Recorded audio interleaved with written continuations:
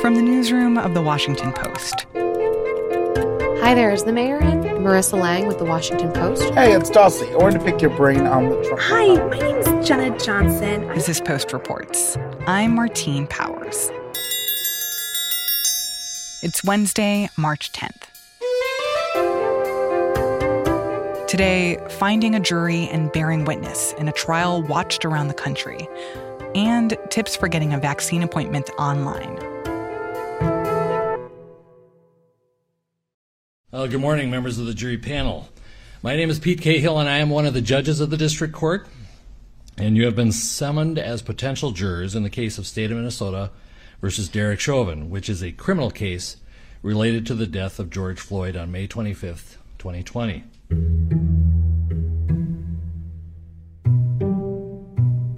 This week, the first trial stemming from the death of George Floyd is getting underway in Minneapolis. The police officer who was filmed in the video with his knee on George Floyd's neck last May is standing trial on charges of murder and manslaughter. And what's happening right now is they're beginning the process, the possibly long and drawn-out process of trying to select jurors in that case. Mark Berman covers law enforcement for The Post. And this month, he's reporting on the trial of former police officer Derek Chauvin. They're trying to seat 12 jurors and as many as 4 alternates in this case. And the jury selection process actually began well before people filed into court this week. In order to make sure that the jurors who are selected are impartial, the law provides that the court and the attorneys may ask questions to all prospective jurors, which must be answered under oath. And first, thank you for filling out the questionnaire that was mailed to you and returning it. Your contribution to the important and serious matter at hand is best assured by continuing to provide full and complete answers to the questions that you'll be asked today. Late last year, possible jurors in the Hennepin County area were sent a questionnaire about their views on things like policing and the Minneapolis Police Department and the Black Lives Matter movement, whether they protested, if they did, what signs they held. And that survey sort of laid out what's at stake here, which is trying to seat a jury in the Hennepin County area.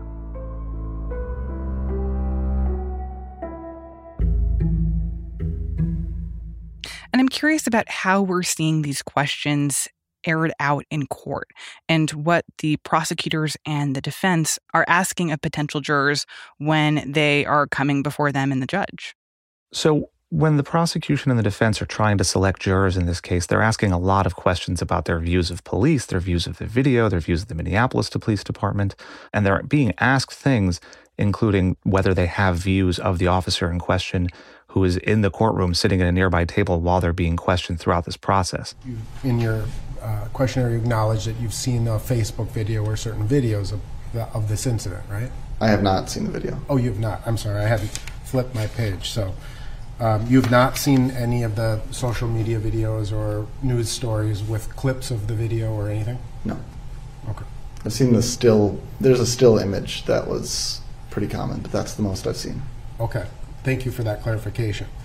But based on your observation of that still photo, you formed an opinion about what was happening in that instant, right? I wouldn't attribute that to the photo. I'd attribute that to news that was circulating at the time.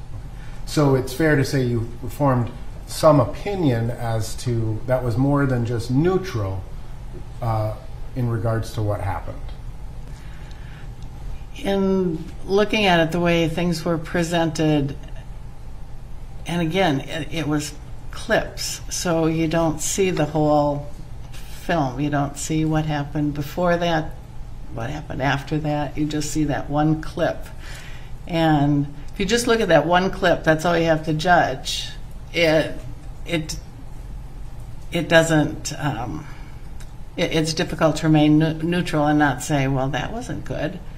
But at the same time, you know that you're looking at this much of the picture. There's a lot more to it. One thing that I thought was particularly interesting was they were asking jurors about their experiences with the police. What is your overall perspective of the Minneapolis Police Department as you sit here today? It's a pretty broad question. I'd say, all of my experiences with them have been positive. I think that, the police department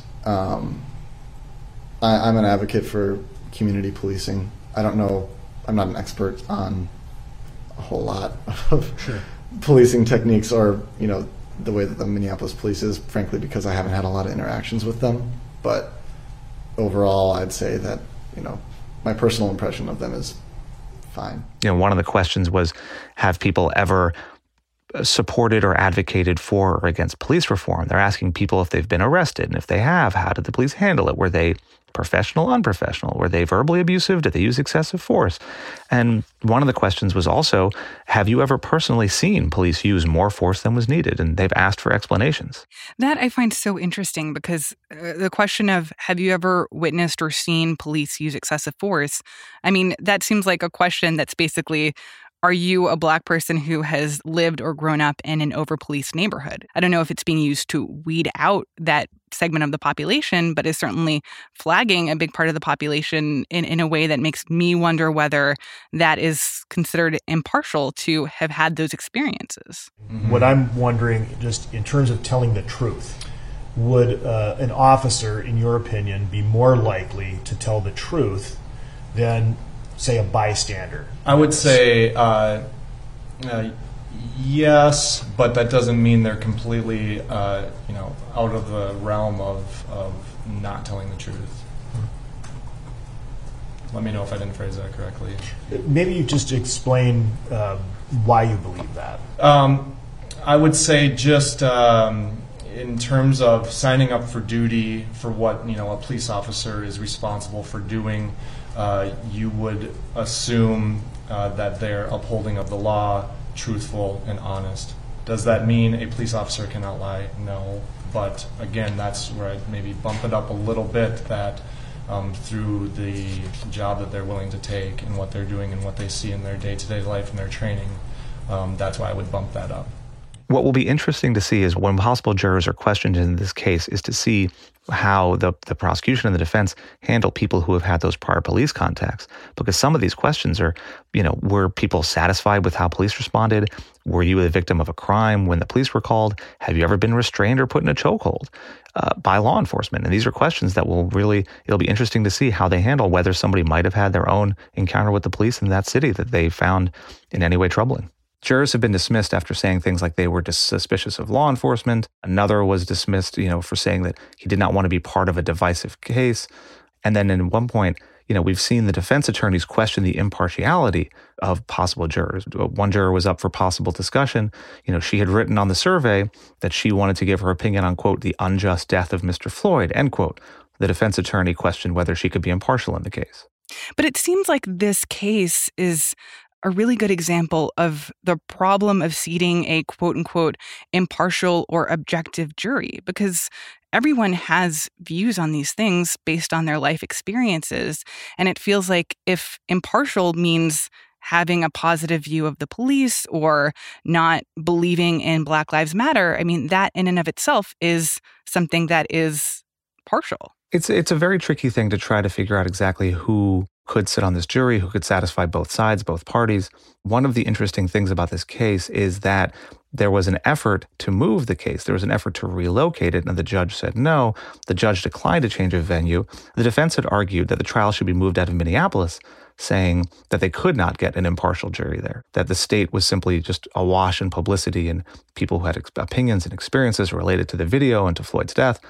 But the judge rejected that, saying it's hard to find a place that was not affected by Floyd's death. It's hard to find a place where it didn't resonate. And then when it comes to the actual jury itself, it appears that both sides are acknowledging that they live in the real world, that people are going to see videos, have life experiences, have relationships possibly with people in and around law enforcement.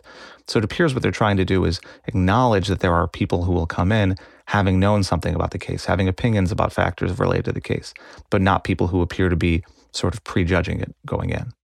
And what is your sense of the importance that's being placed on the diversity of the jury and making sure that this isn't an all-white or all-Black jury? One thing that we can say is that when the verdict is rendered in this case, one thing people will look at is, well, who was on the jury? Did they really represent a cross-section of Minneapolis, a cross-section of Hennepin County, a cross-section of our region? Because if the jury is, for example, all entirely made up of white jurors, the question will be, well, why weren't there enough people who represented other backgrounds, other people who might have had other interactions with the police? Because a lot of these debates over policing tend to break down along racial and demographic lines. And so the question then would become, well, was this jury truly representative of this community?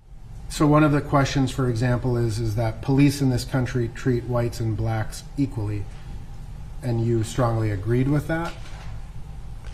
I would agree, yes, that the system does, but I also understand there is racism overtones and actions by people.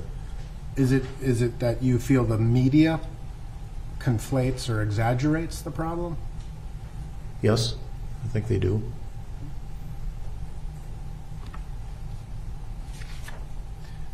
You also had some pretty negative views on the Black Lives Matter movement. Yes. Would you care to expand on those more? Sure. I mean, Black Lives Matter, absolutely. As far as the Black Lives Matter movement, I've done some research and I've read some articles and this and that as far as the organization or the politics. I have some misgivings about some of the platforms that they emphasize. So how quickly do we expect the actual trial proceedings to begin after a jury is found and things are underway? Once a jury is seated, the trial will last for several weeks. The expectation at this moment is that the trial is scheduled to begin at the end of March, and the jury could begin deliberating by late April or early May, which brings us close to the first anniversary of George Floyd's death. However, the trial's timing itself remains sort of an open question, even as the jurors are being interviewed and vetted and possibly seated. What we have is a question over the charges in the case. The officer was charged with second-degree unintentional murder and second-degree manslaughter, but last fall, the judge in the case threw out the third charge, a third-degree murder charge against the officer. But an appellate court has ordered him to reconsider that. The debate over the third-degree murder charge is essentially pending. The judge has said they can begin picking jurors and has begun that process, even while the third-degree murder charge is still being debated. And do we have a sense yet of how Derek Chauvin's attorneys are going to be defending him, or the case that they're going to be making to explain what is happening in this video that we've all seen?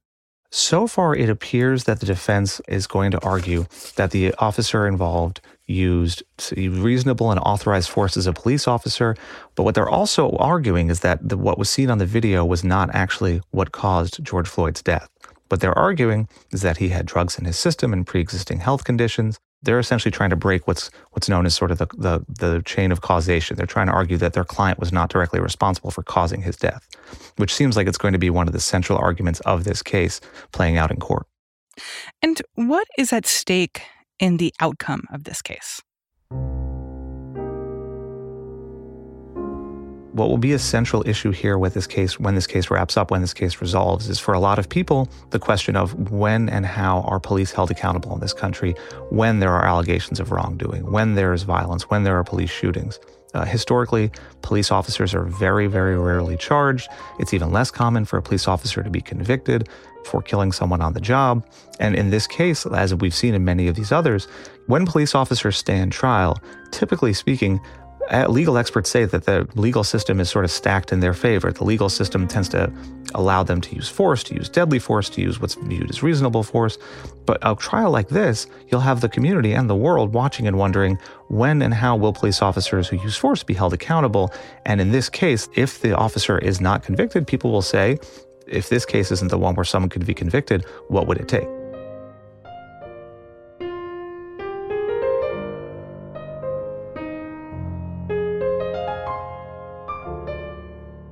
Mark Berman covers law enforcement for The Post.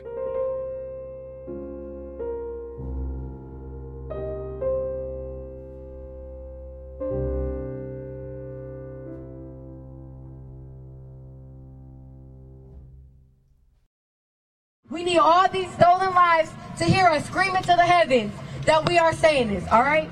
Y'all with me? Yeah. We have a duty to fight for our freedom. We have a duty to fight for our freedom. We have nothing to lose but our chains. We have nothing to lose but our chains. Earlier this week, as the trial got underway, protesters gathered in Minneapolis, and Joshua Lott was there to capture it all on film. I covered the George Floyd protests when it first happened last year, back in May. And so I'm currently back in Minneapolis, getting ready to cover the trial. And again, man, whose streets is these? Our streets! Whose streets? Our streets! Whose streets? Our streets! Joshua is a photographer for The Post, based in the Midwest. He talked to producer Ariel Plotnick about what was happening outside the courthouse as the trial began. The last 2 days leading up to the jury selection, there was protests outside the Hennepin County Government Center. That's where the trial is going to be taking place.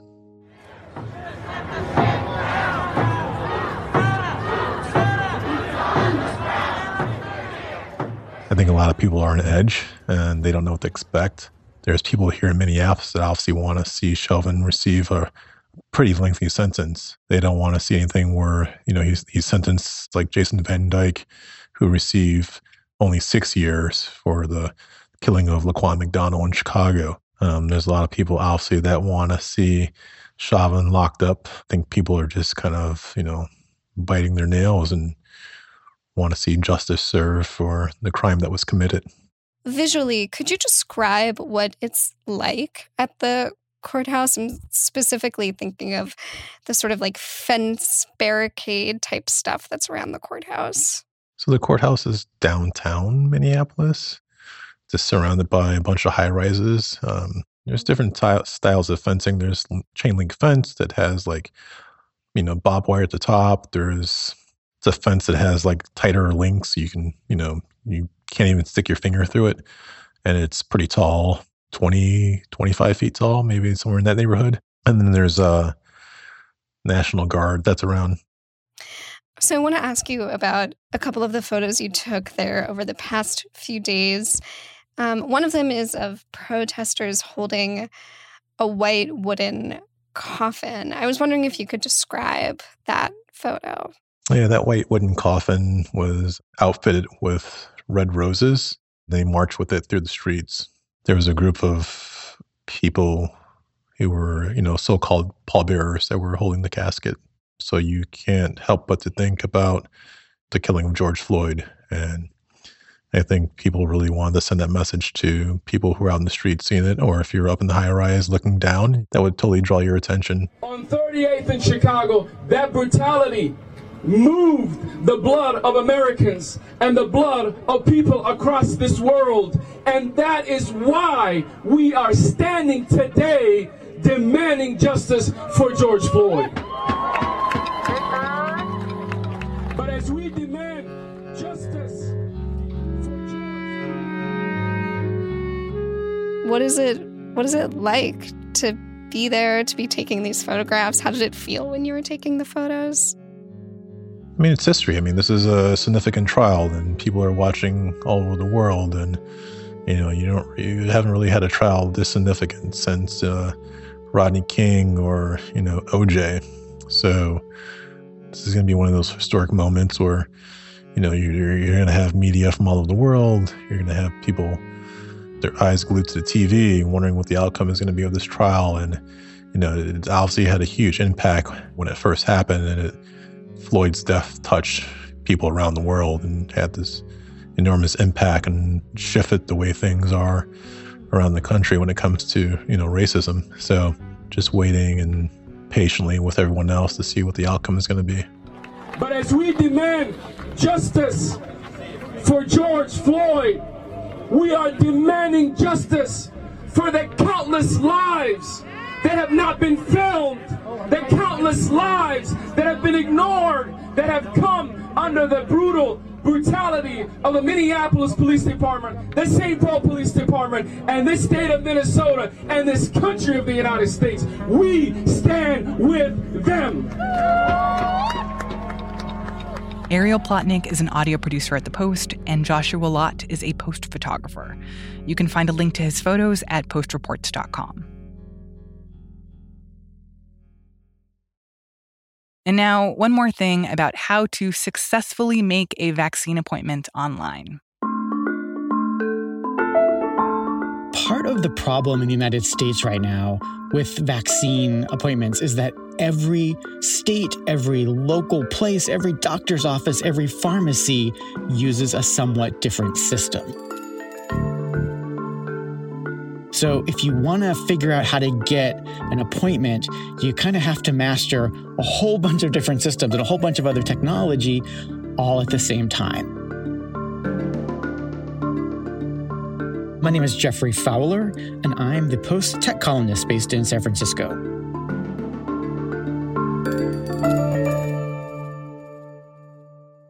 I have not personally been vaccinated. My group is not up out here in California yet, but I have been helping my parents and lots of other friends figure out how to get vaccinated. You know, things like mastering the refresh process on a website. So sometimes to figure out if there's new stock available, you have to just keep pressing reload on a website. Some people don't understand that there's a button that you can just press reload. You don't have to keep reopening your browser. Or it can help to have the browser open on multiple devices at the same time, or you can even set up like a fancy kind of like automated robot that presses reload for you, or even reaches out and alerts you when there's a change on a website. So you can get pretty sophisticated with the technology to do this sort of stuff. Also heard just good tips like when the website comes up, don't try to book the very first next available appointment, because that's the same one everybody else is going to be reaching for. It's like those seats like right at the front of the concert. Those are the hardest ones to get. Everybody's trying to get those. So look further out, go out a week or more, or 2 weeks or 3 weeks. Try to book one of those, because what's happening with these websites very often is you'll pull it up and it'll say, aha, we have availability for you. And while you're entering your information, somebody else was faster and they nabbed that slot.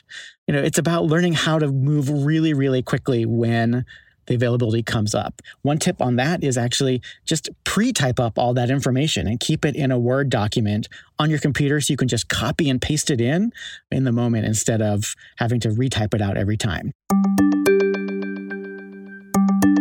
Honestly, these are all things that normally techniques we've seen used by the people who want to nab Beyonce tickets or really hot products like a PlayStation 5. It's advanced online shopping, but now it's actually a matter of life and death for people.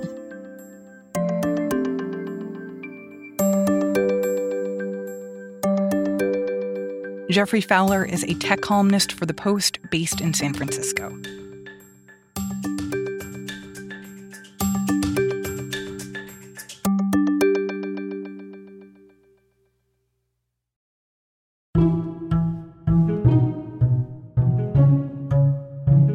That's it for Post Reports. Thanks for listening. You can learn more about the stories in today's show at postreports.com and join the conversation online using the hashtag PostReports. I'm Martine Powers. We'll be back tomorrow with more stories from the Washington Post.